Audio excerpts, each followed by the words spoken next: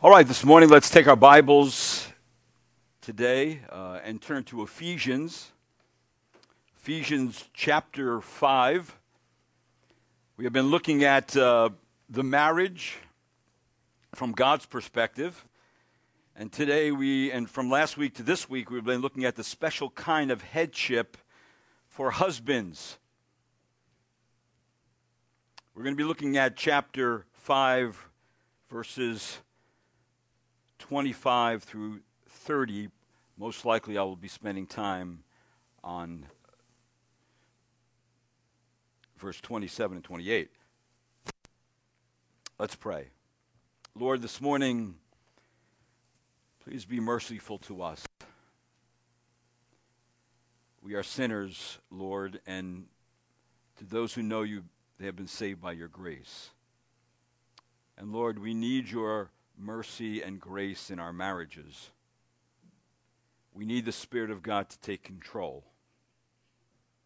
So, Lord, we can change the things that we must change, we ought to change, and that we can grow in our families every day. So every day our families and the relationship between a husband and wife starts looking more like how Christ loves the church.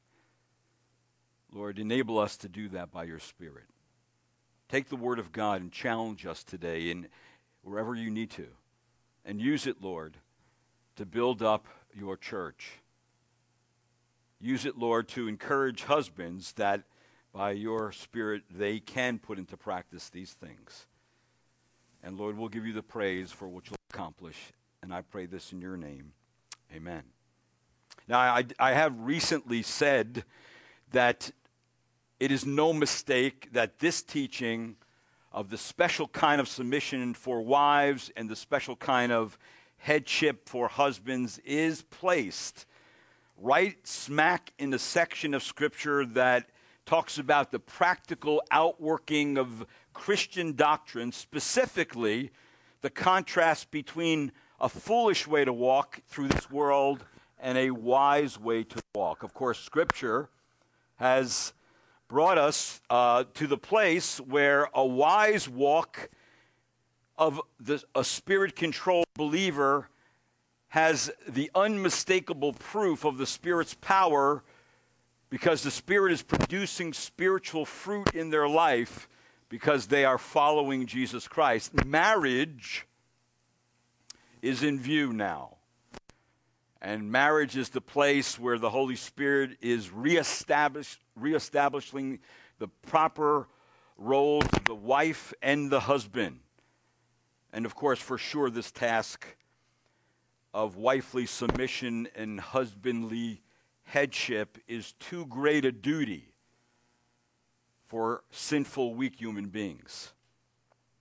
None of us can fulfill these imperatives without the Holy Spirit working in our lives so that the process of sanctification takes place in our marriages and continues to grow to represent and to imitate our Lord's character. So both the wife and the husband have been given a task by God of exhibiting Jesus Christ in their marriages. That is a very important thing for the Lord. The distinction is one of roles only. So in the home, Christ has the authority. And that authority is centered in on the husband, not the wife, not the children, but the husband. In verse number 23, which I already looked at, it says this of Ephesians 5, "For the husband is the head of the wife, as Christ also is the head of the church, he himself being the Savior of the body." So it is the husband's responsibility to see that his God-given authority is exercised in ways that properly honor Christ. The Christian view of marriage can only be fully understood. You can't get this information anywhere else. It's only found in God's Word. And God's word is the truth. And when we begin to understand and implement God's word, then we can actually see in practice what he's talking about in the scriptures. So see, we cannot fully understand what it means for a husband to love his wife unless we understand the Lord Jesus Christ's love for his church, his bride.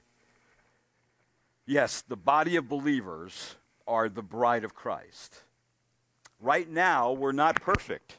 Right now, we're being perfected, but we're not perfect. And so this passage of Scripture lends itself to that teaching so we understand it. So husbands ought to learn what the will of the Lord is concerning their role as the husband in the home, and then to go home and practice it until you see it, until it's evident, until you have repented of certain sins and put those sins down and are actually practicing your love for your wife.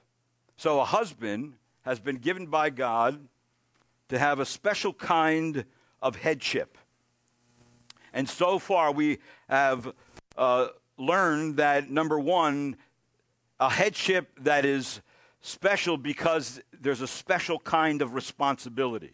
And that responsibility, of course, is that he is the head. And he is to be a good manager of the home. He is to be a good manager of his household. He is to be a good servant leader in the home, using preserving care towards his wife and his family. A second thing that I mentioned, which I want to expand on this morning, actually is found in verse number 25. That God has given men a headship that is special because it has a special kind of affection.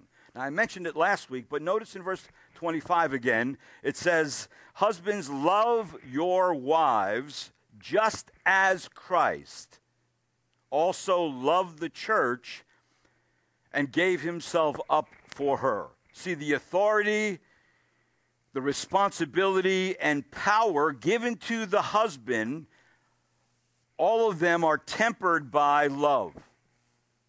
It is the Holy Spirit of God that gives power. It is also the Holy Spirit of God that gives love. So a husband is to love his wife just like Christ loves the church. See, the Lord has a sacrificial affection toward his church.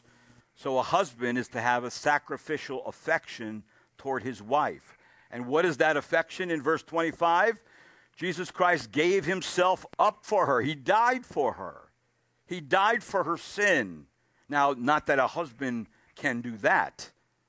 That's not what a husband is called to do. That's what Christ does. But a husband is to give himself up for his wife in daily living for her. So a husband, when you see your wife in all her imperfections and faults and deficiencies and failures and sins, and you want to condemn her, and you want to squabble with her and play the blame shift game with her, if you're going to love her, it has to be with the sacrificial affection. In other words, you can't go there. You can't go there anymore when you're controlled by the Holy Spirit. So see, husbands, you must remember the way in which Christ loved you, the way in which Christ endeared himself to you, and how he supremely loved you by dying, taking the condemnation for your sin, by being your substitute sacrifice, by paying the full penalty, by shedding his blood, and by then defeating Satan and death and rising from the grave and then ascending into heaven, in which the Lord is praying for us, interceding for us. So in spite of your stance towards your bride, it must be a special kind of affection that resembles God's love. So something of the selfless love and care and sacrifice that Jesus Christ shows to the church is supposed to be evident in the husbands as they relate to the wife. And also, it's the husband or the wife that there needs to be a respect, a submission, and a devotion that the church shows toward Jesus that is to be evident in the wives as they relate to their husbands. Now, I need to go back a little bit to some of the New Testament terms that I gave you last week, because I came across several other words that are included in the relational love that is connected to marital love. And I think they're important to throw out one more time to you, because there must be an understanding of these loves to understand the use of the word love in our passage in verse number 25. Because husbands are commanded to love their wives with the highest kind of love, and that is the love that God has for us. Now, the words that I'm talking about is, the first word is a word, epithemia. It is a Greek word that the Bible never calls love. However, it describes a very important aspect of the love affair between a husband and a wife. It means a strong desire of any kind, whether it be good, sometimes bad. It means to set your heart on, to long for, to rightfully or otherwise covet something, to want something so bad that your desires are consumed by it. Used in the Bible in a negative way, it means to lust. We all understand that word, don't we? All right? We all understand the word lust. It's everywhere. It's all over the place. We do it. We've done it. So it's not hard to explain or to understand. But when the Bible uses this word in a positive way, it just simply means desire. So in marriage, husband and wife should have a strong physical desire for each other, that it really expresses itself in pleasurable sexual lovemaking. Yes, I said that. But that's in the Bible. I don't know if you ever read Song of Solomon. It is about the love affair between a man and a woman, and it is graphic. Because the Bible doesn't go out of its way to pull punches from us. It gives us reality the way it is, the way it ought to be. The way it ought to be. And so this word is used, and it does describe part of the love that goes along with the marital relationship. And another word is eros, which I mentioned last week, but I want to add to it. It's a kind of a selfish desire. It's a natural love, engaging the passions and desires. Eros is kind of like the romantic, passionate, sentimental part of love. However, eros has a real problem.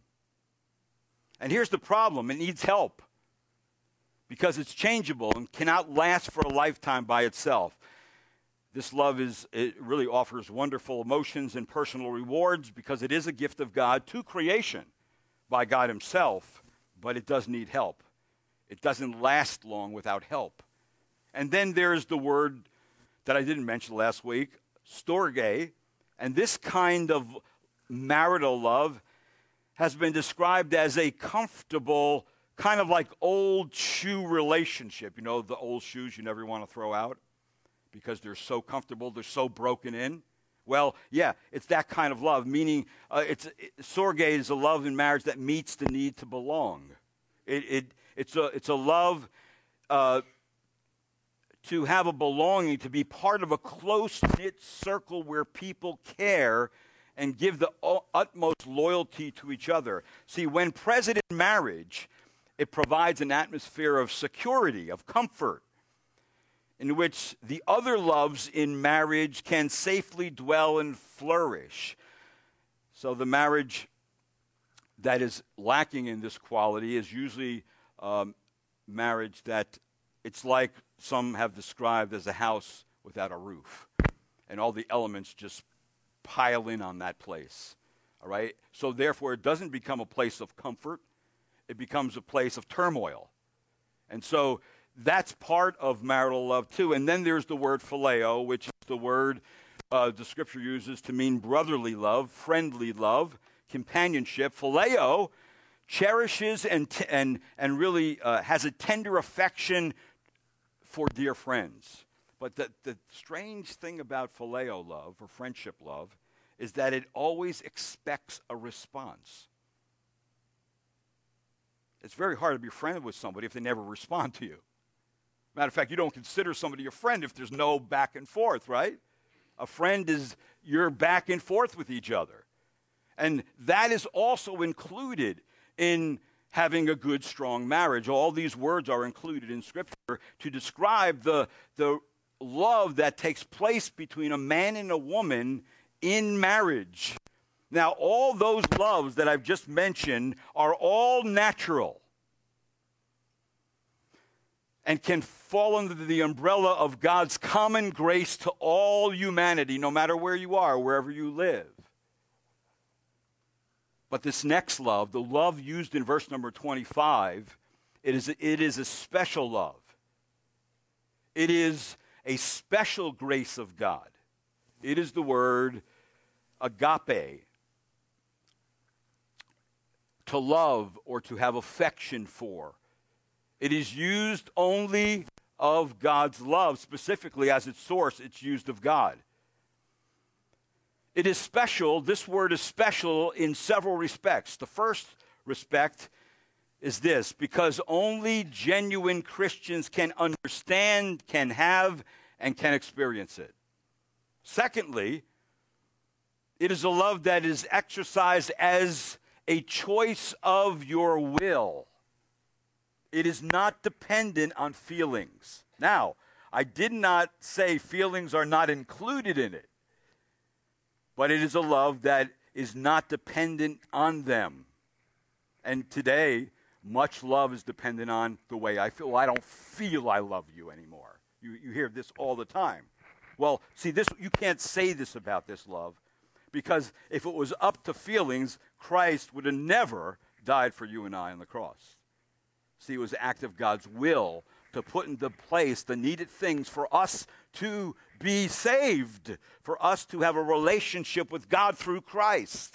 It could have never happened if it wasn't for this agape love that I am speaking of here. So it is a love of action, not emotion. It focuses on what you do and say rather than how you feel. And there's a third way that I can, or thing that goes with this love, is a love that resembles God's love. It proceeds from the character of God. It is a love, like it says in Ephesians chapter 1, verse 4, just as he chose us in him before the foundation of the world, that we would be holy and blameless before him in love.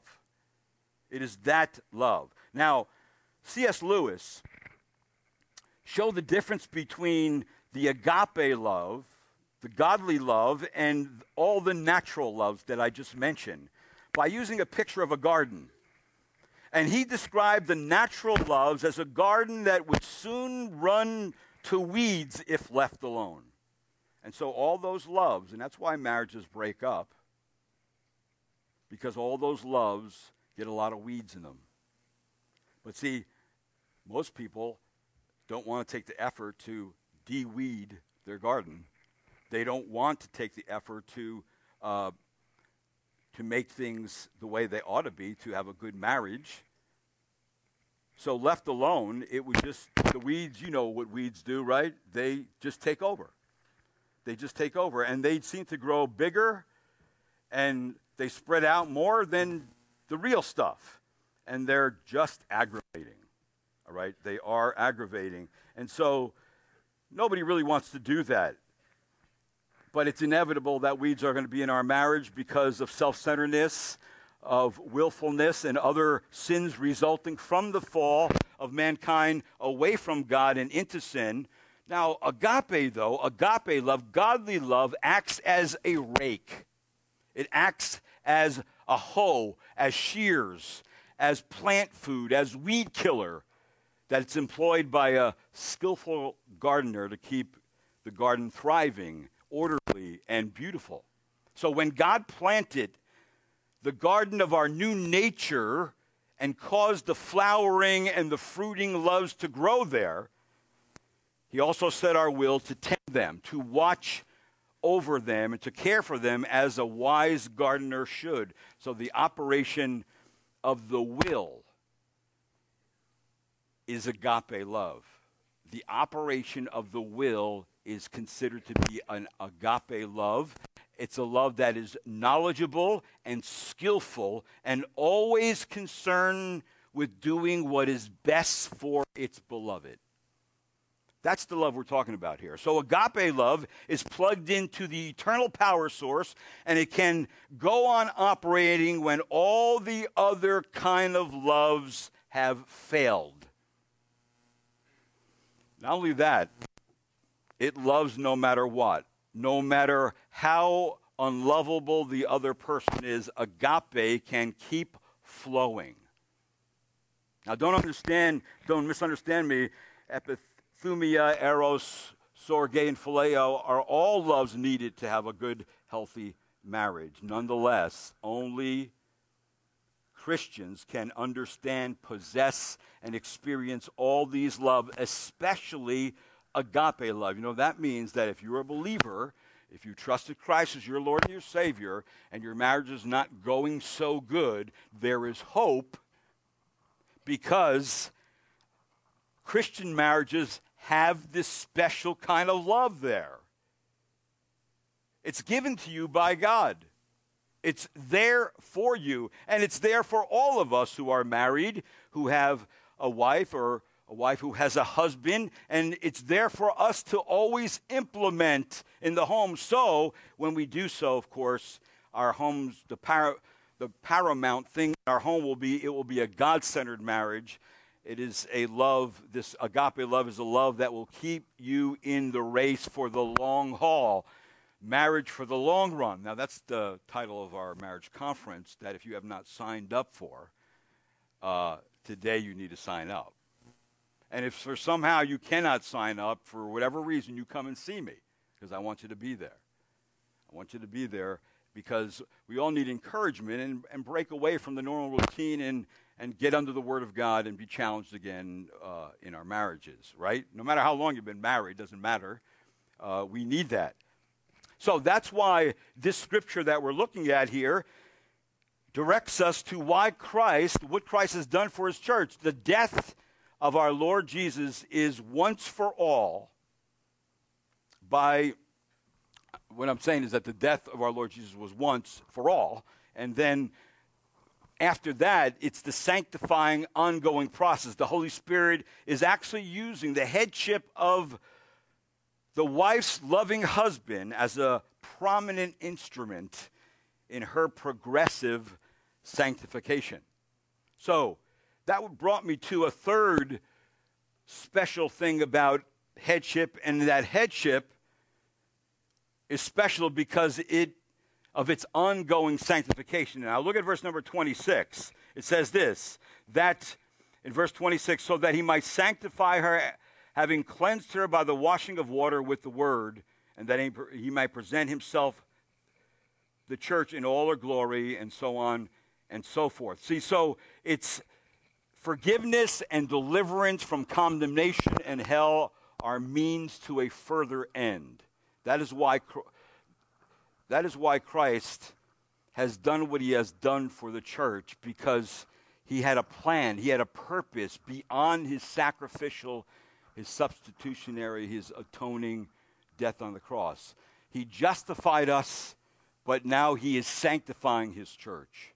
And he's doing that. He's taken special care to sanctify us. In fact, in our text, there's a twofold purpose of the self-sacrifice of Christ. There's an immediate reason for Jesus dying for the church, and there is of course, ultimate reason for Jesus dying for the church. Now, the immediate reason is found in verse number 26. It's present sanctification, and it's present God, like it says, so that he might sanctify her, cleansing her by the washing of water with the word. So the washing from the guilt of sin was once and forever. However, cleansing is not only from the guilt of sin and the power of sin, it is from the pollution of sin. That sin has made us dirty. Sin does make us dirty, and it has stained and polluted our natures.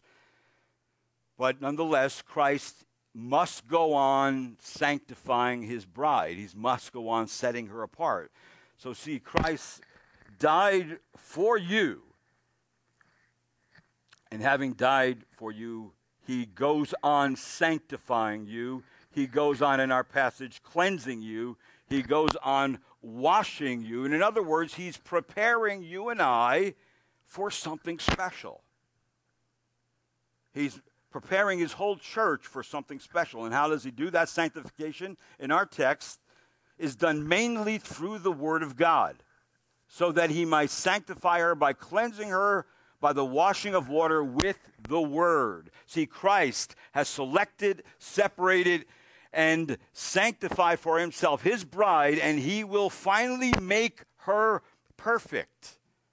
So the immediate reason for Jesus giving himself to die for the church was so that he might sanctify and cleanse it, so that the ultimate object for which Christ gave himself would happen. And what's that? The ultimate reason for Jesus dying for the church? Well, that's future consummation. Verse number 27. It says that he might present to himself the church in all her glory, having no spot or wrinkle or any such things, but that she would be holy and blameless. That's when Christ and his church come together. In fact, if you notice here, did you see what it says in our text? It says that so that Christ can present his bride to himself. Now, if you notice, and if you're looking at your Bibles, you'll say there that seems odd, because the bride is usually presented to the husband by the father or a near relative or a friend. Just like in Revelation, no one but Jesus was worthy to open the scroll and break the seals. Only Jesus Christ, the Lion of Judah, the Root of David, has fought the greatest battle and conquered and won. So you see, what it's saying here is that no one is adequate to present the bride to Christ except himself. He's the only one adequate to present the church, us, to himself. Now, when does this presentation take place? Well, it takes place in the end times, in the final days, at the coming of Christ for his church. The end time, of course, presentation will be when the church is ethically and spiritually made perfect on that last day. It is like when the Apostle Paul was talking about the Corinthian church, and he says, knowing that who raised the Lord Jesus will raise us also with Jesus and will present us with you. There's going to be a presentation before God himself by Christ, and that presentation is going to be his church. It's going to be his bride, who right now he's cleansing. Right now he's setting us aside. He's working on us and growing us every single day. But if you notice what it says in our text, what will his bride look like? What will we look like someday? Well, it says she will be prepared and ready for her husband. This is a picture of a this is a picture of a woman getting ready for her wedding day. And you know all the preparations that take place for a woman getting ready for her wedding day. Matter of fact, those preparations take months, many months. And many things have to get done. And it's all for that one day. It's all for that one day. And that's what the Lord's doing with us. He said in John, to his disciples, when he was leaving, I go and prepare a place for you. And if I go and prepare a place for you, I will come again, right? And I will receive you unto myself. And where I am, you will be with me. See, that's the promise to the church. And what's that promise? The promise is the husband is coming for the bride. The husband is coming. But while the husband's away, the husband is preparing a place for the bride. And this is a picture of a Jewish wedding. This is a picture of a Jewish wedding. That when a man and a woman in Israel got engaged, they had an engagement ceremony. He would pay the price for his bride, right? Christ pays the price for his bride on the cross by satisfying the Father with his own blood, right? The husband pays the father-in-law for the bride, and he pays the money, and then the husband doesn't immediately go and consummate the marriage. He goes away for a year, and he goes and prepares a place for his bride. And then what he does, close to the end of that year, he and his entourage goes without announcing the specific day or time, and goes through the village where his wife is, his prepared wife is, and he goes in there, and of course the word gets back to her, and all her maids come and they get her ready for the husband coming. And then of course that becomes the day where the consummation happens. The man and the woman come together sexually, all right? And that's when the contract turns into the consummation, and the whole town's involved. In fact, it's such a celebration, they celebrate for 7 days. Imagine what that would cost today, all right? But it's an exciting time. And so that's the picture that's going on here in our text. But I want you to notice in verse number 27 how the Lord Jesus Christ prepares the bride. This is his goal. This is his ultimate goal for all of us who know Christ as their Lord and Savior. It says that she will be prepared and ready for her husband, and there will be a day when Christ will present to himself, notice in verse 27, a church in all her glory, a glorious church, that he might present the church as glorious. And right now, we live in a world of sin, and sin makes the church splattered with dirt. Christ's people may rightly be accused today of many shortcomings and failures, but she is being cleansed. She is being prepared, and when she is ready for presentation before Christ, by Christ, she will be without certain things. She will have all the brilliance and beauty and purity of Christ himself. And notice what it says also in verse number 27, having no spot or wrinkle or any such thing. See, she will be without speckle, without fleck, without stain, without blemish. There will not even be the slightest fragment of unworthiness or of sin in her. Neither Satan nor anyone else will be able to accuse her because of her splendor, that none will be able to find anything wrong. She will be perfect. And if there will be no sign of aging, no wrinkles left in the church. Everything will be smooth. Everything will be smoothed out, and the church will have renewed her youth. See, the beauty and health and symmetry of the bride will all point to spiritual perfection. But that's not it. If you notice, the ultimate goal for God in saving us is found in verse 27. The last part of the verse, it says, but she would be holy and blameless. Now, where did we see this before? Look back to chapter 1 of Ephesians. Chapter 1, flip to chapter 1, look at verse 3 and 4, what it says there. Remember, the source of our election was the Father himself. The source of our rich blessing that comes from God is the grace of the Heavenly Father. And it says in verse number 3, blessed be the God and Father of our Lord Jesus Christ, who has blessed us with every spiritual blessing in the heavenly places in Christ, just as he has chosen us in him before the foundation of the world. What? That we would be what?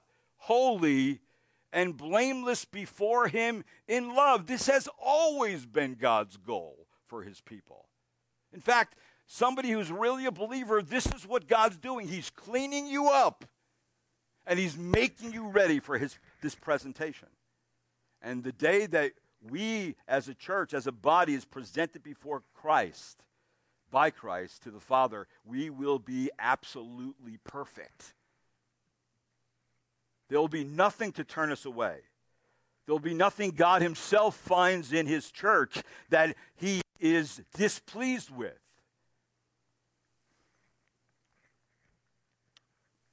And remember when I talked about election, I gave an old creed definition of election, and it was simply this, that God saves from corruption and damnation those he has chosen from the foundation of the world, not for any disposition or faith or holiness that he foresaw in them, but of his mere mercy in Christ, Jesus, his son, passing by all the rest according to the irreprehensible and reason of his own free will and justice. That's agape love. That's the love there. That God doesn't choose us because he saw something good in you. You and I had nothing good in us. He saw sin. He saw ungodliness. He saw things that he would have to judge and condemn you and send you and I to a lost eternity forever. But because of this love that flows from the very character and nature of God, what does he do? He elects us in Christ before the world was even created. And then he set in motion the plan of redemption where Christ would come and he would do the work. So Jesus Christ can cleanse the bride, purify the bride, and make the bride ready for the presentation.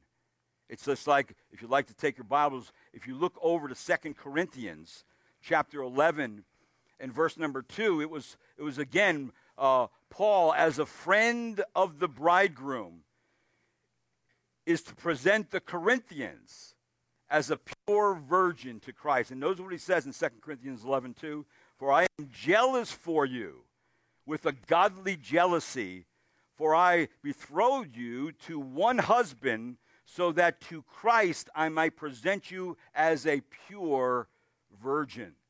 And that's another way of saying, talking about this presentation that Christ is going to make of his church. And I believe the Lord's psyched and motivated about this particular day that's coming. He is like a husband waiting for his virgin bride. And that's going to be an exciting day. That day has not yet come. We are still in the process of being cleansed.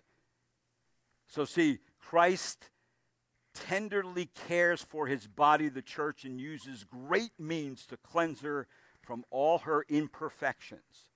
And Christ is both the church's head and Savior, and in sacrificial love, Christ gave himself up for the church in order to sanctify it, and he continuously provides for its nourishment and growth. Now, men, what does that have to do with you husbands? If Christ takes care of his bride like that, that's what we ought to do. Now you say, well, where do I get that from? Well, look at verse 28. Here's a headship that is special because of self-love, not self-esteem. This has nothing to do with self-esteem. Look what it says. So husbands, verse 28, ought also to love their own wives as their own bodies. He who loves his own wife loves himself. For no one ever hated his own flesh, but nourishes it and cherishes it, just as Christ also does the church, because we are members of his body. In other words, it is a very common thing for a man to take care of his own body, is it not?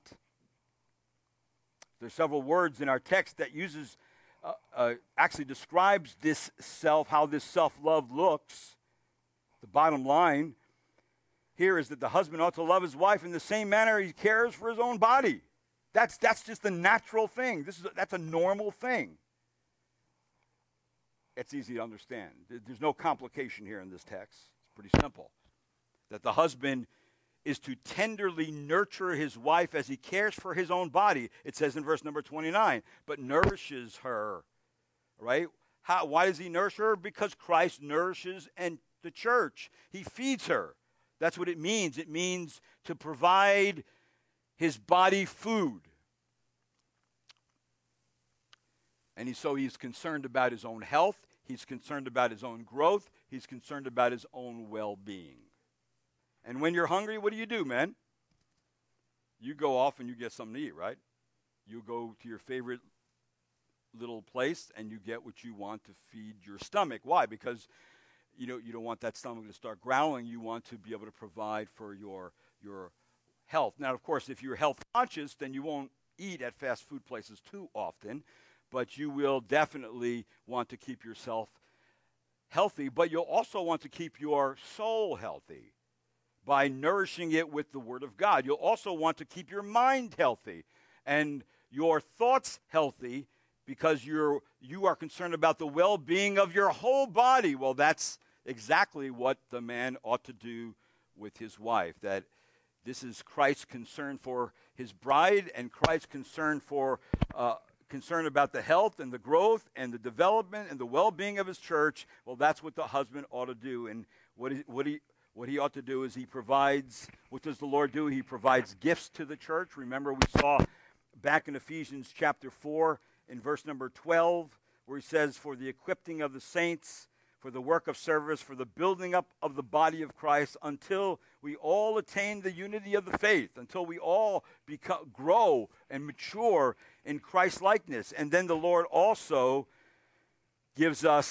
provides our spiritual enlightenment. He turns on the lights. He shows us what the truth is. But he also supplies us spiritual food. And that spiritual food I've already mentioned is the Word of God. Just like Peter says, like newborn babes, long for the pure milk of the Word, so that by it you may grow in respect to salvation. So be sure of this, brethren, you are not done with Scriptures after you make an initial profession of faith.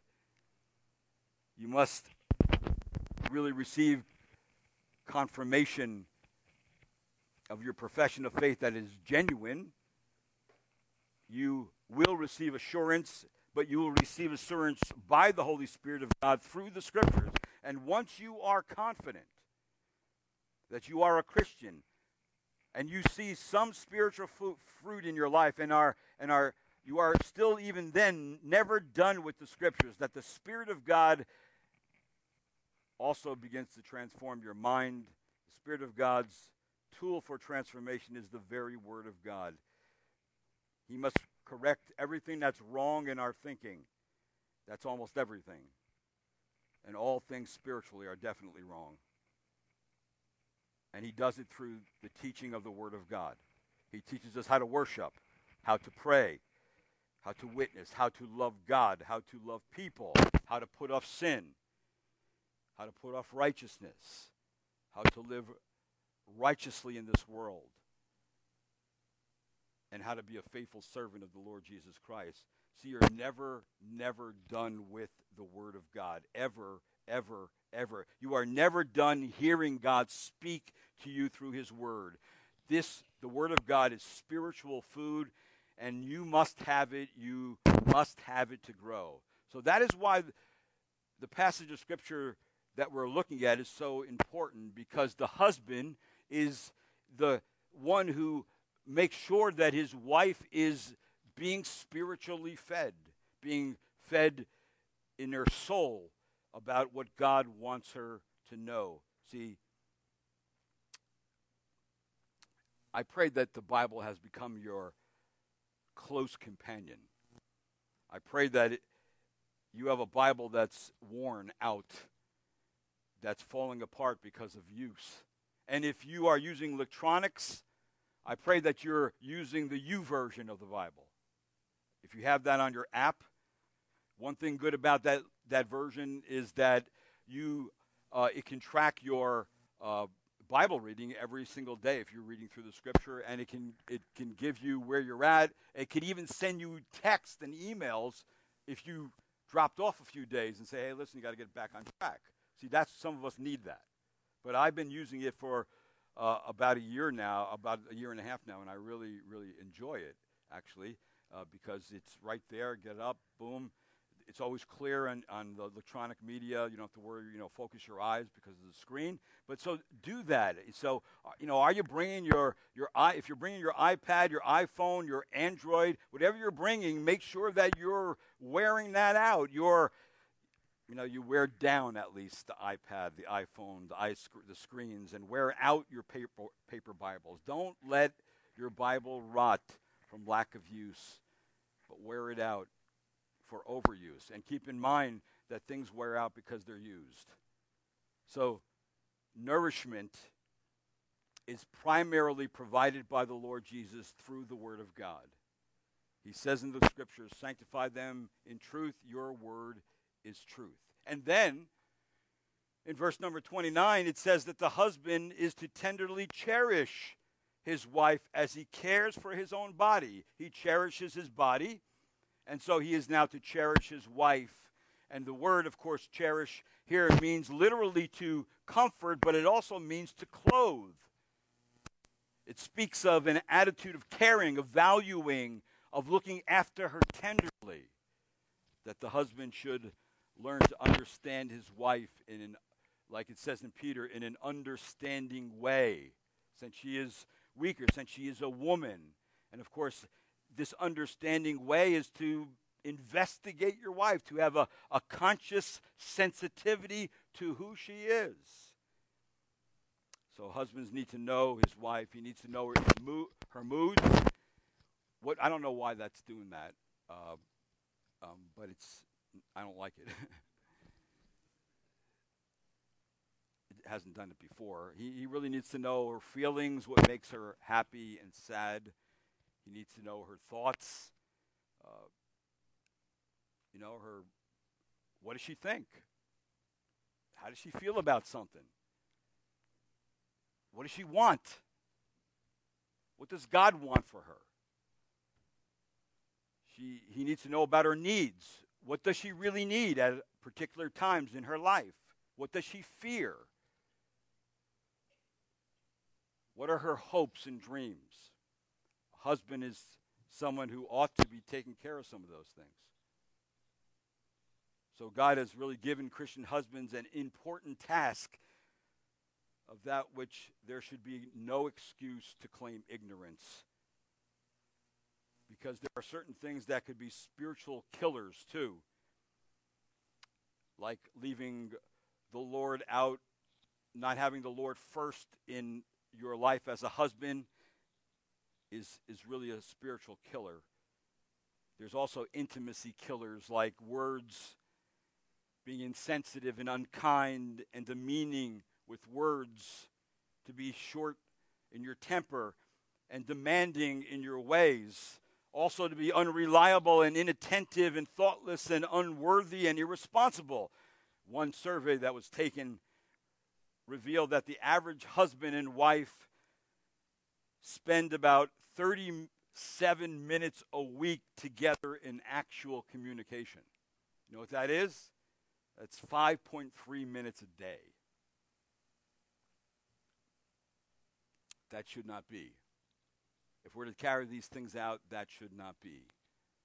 Now, why should Christ and why should we provide nourishment and security to our wife? I think the answer is real simple in Scripture. It's simply this: we're one flesh now. If I hurt me, I hurt her. If I use demeaning words, I hurt both of us. Both of us are hurt in a relationship where now you're one flesh. And so therefore, husbands are actually shooting themselves in the foot if they are not treating their wife like Christ treats the church. See, that's why it says in Scripture, why are we to do that? Because Christ also does it to the church, because we are members of his body. We are not only hurting our wives, we are actually doing a disservice to what the Lord has called us to do. See, the Lord knows our limitations. He knows our weaknesses. He knows our frustration. He knows our fears. These are all basic needs provided by Christ to his church and, of course, husbands to their wives. So we're to express a caring, providing, protecting nature of the sanctifying love that we are to have for our wives, a love that desires the development and healthy growth of the wife. And I think we should also realize that as we consider these things, that God's design for marriage is to portray the eternal, the wonderful love, the relationship between Jesus Christ and his bride, the church, and also, which I'm going to get to next time, is the true romantic love that is necessary and is a necessary component of the marriage relationship in order to complete the picture of Christ's love to his people. Now, just getting down to simple terms, no man walks around jabbing himself with a needle just because he's bored. No normal man. Or irritated because he has nothing else to do. See, why then should any husband representing Christ want to hurt his wife with sharp, cutting words or actions simply because he's irritated or just because he thinks he can? I think some men feel that they should be tyrants in their home. Instead, I think husbands ought to be, like the scriptures say, loving, protecting, and providing for their lives. See, the little things do count. Men sometimes believe that they're good husbands if they work hard, and they provide a place to live and plenty of food, and provide necessary clothing, and play with the children, and take the wife out occasionally, and are uncomplaining for most of the time, and they think that we've done really well. Well, that's not necessarily true. All these things ought to be done.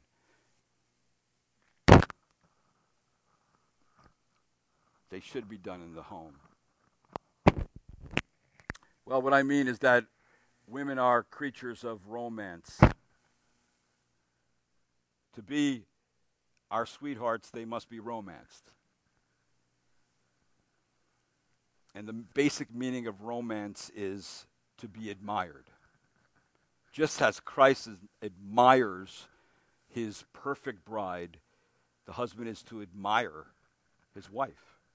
Admiring your wife for who she is. In other words, as long as man lives, he needs to still court and dine and give gifts to and make love to his wife. You see, men, when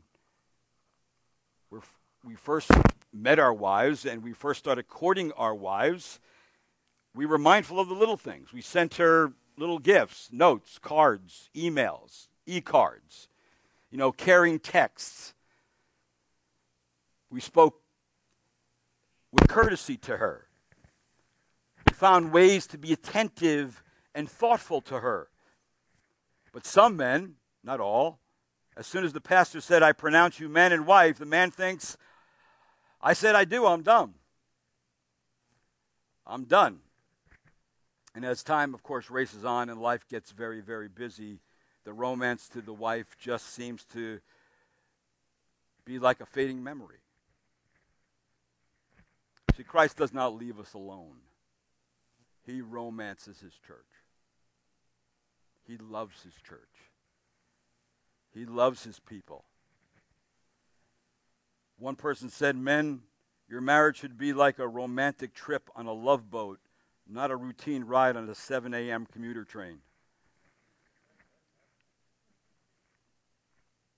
So it really doesn't matter what vocation you are in, what income you have, what situation you are presently in. You ought to learn, men, including myself, I'm preaching to myself today, how creatively you should be in your marriage to keep it alive and keep that element of romance. And we all ought to realize that we probably sense an uneasiness at this juncture in the message. And the reason why is because we all fall short of the standard. We all have things to work on in our marriage. And we all definitely fall short after a while of being romantic, of continuing to woo our wives, continuing to understand them. Well, I kind of looked up some things and said, I think I better get a woman's perspective on this. And so I read some things some women said. Maybe that would help to, kind of prime your creative pump, and things that were necessarily not expensive. All right? And this is what a woman said. She said, listen, men, you think you have to get big things, but you don't. You have to stay with the little stuff, like when you're recording. And she says this, phone her at work to tell her you were thinking nice thoughts of her. Now, that seems simple, but this is what she suggests. Another thing is break your regular routine some evening and whisk away to a Starbucks to talk and sip your favorite beverage and talk about how wonderful the Lord has been to both of you. Break the normal routine. Here's another one that, of course, I don't think I've ever done. But draw a bath for her after dinner. Put a scented candle in the bathroom. Add bath oil to the bath and send her right there after dinner, and you clean up the kitchen and do the dishes. Men, we don't come up with that. That's why I knew I was walking on very dangerous territory. In fact, that when it comes to preaching messages on the home, I would rather not do it. And only for the sake of my own weaknesses and my own shortcomings. I say to myself, am I qualified to preach this stuff? Am I qualified to even dabble on the surface of what the Lord is telling husbands to be and what they ought to be because they have the Spirit of God? She also says there to write a note and drop it in the mail. To text her during the week and ask her out for one evening that weekend without telling her where you are taking her. And of course, there's some other things she suggested that I'm not at liberty to talk about in the pulpit. All right? So for the husband and the wife to be happy in their marriage, they must be together. They must live together. They must work together. They must think together. They must plan together. They must play together. They must worship together. They must loving being together. They must love that. That should never end, ever end in your marriage. And once your way for love to grow stronger with the years is for the husband and the wife to seek one another's companionship in all phases of their life together as partners, lovers, friends, and companions. See, husbands, ultimately make your wife glad she's a woman and glad she's your wife. And learn to appreciate her preparing the meals and taking care of the children and keeping the house and all the other myriad of things that she does that we don't recognize. So men, become experts at developing situations which communicated to her you care for her. And then romantic things to say that you're excited about her. And through a multitude of different ways that you are very glad that she is your wife and very thankful to God that God has given to her, to you. He's given her to you as a special gift.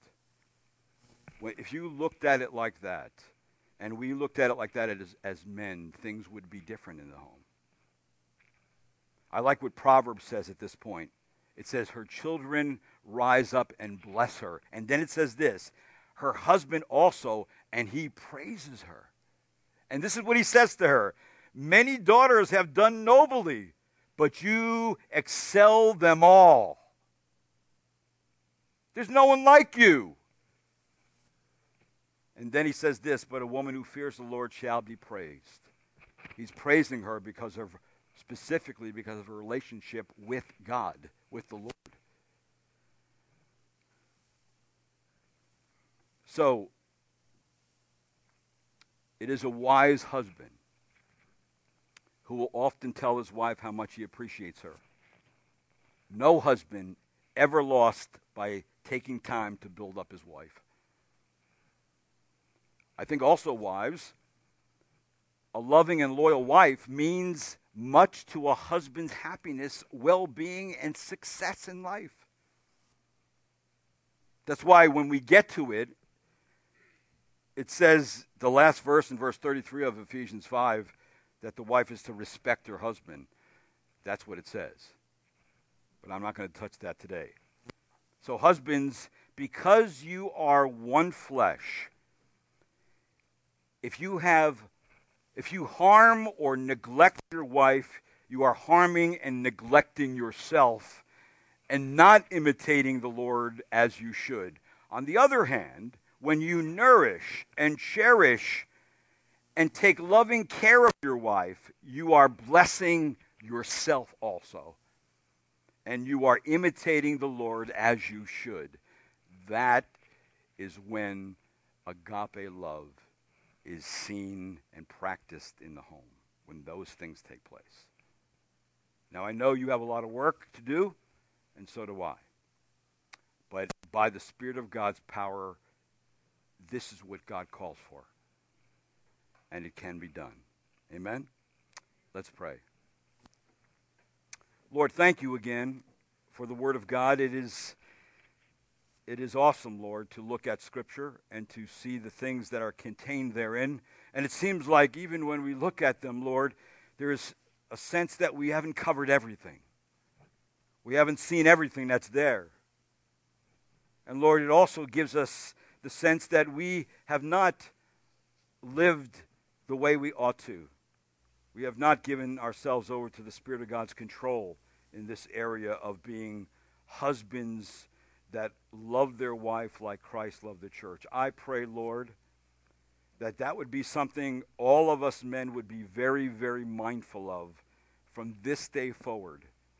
And I pray, Lord, every day we would give ourselves over to you, that these things would take place in our life, in our attitude, in our words, in our thinking, Lord, that it would all honor you and that you would bring us to a place that our marriages more and more start looking like and start imitating how Christ loves the church. Help us to do this, Lord. And I pray this in your name. Amen.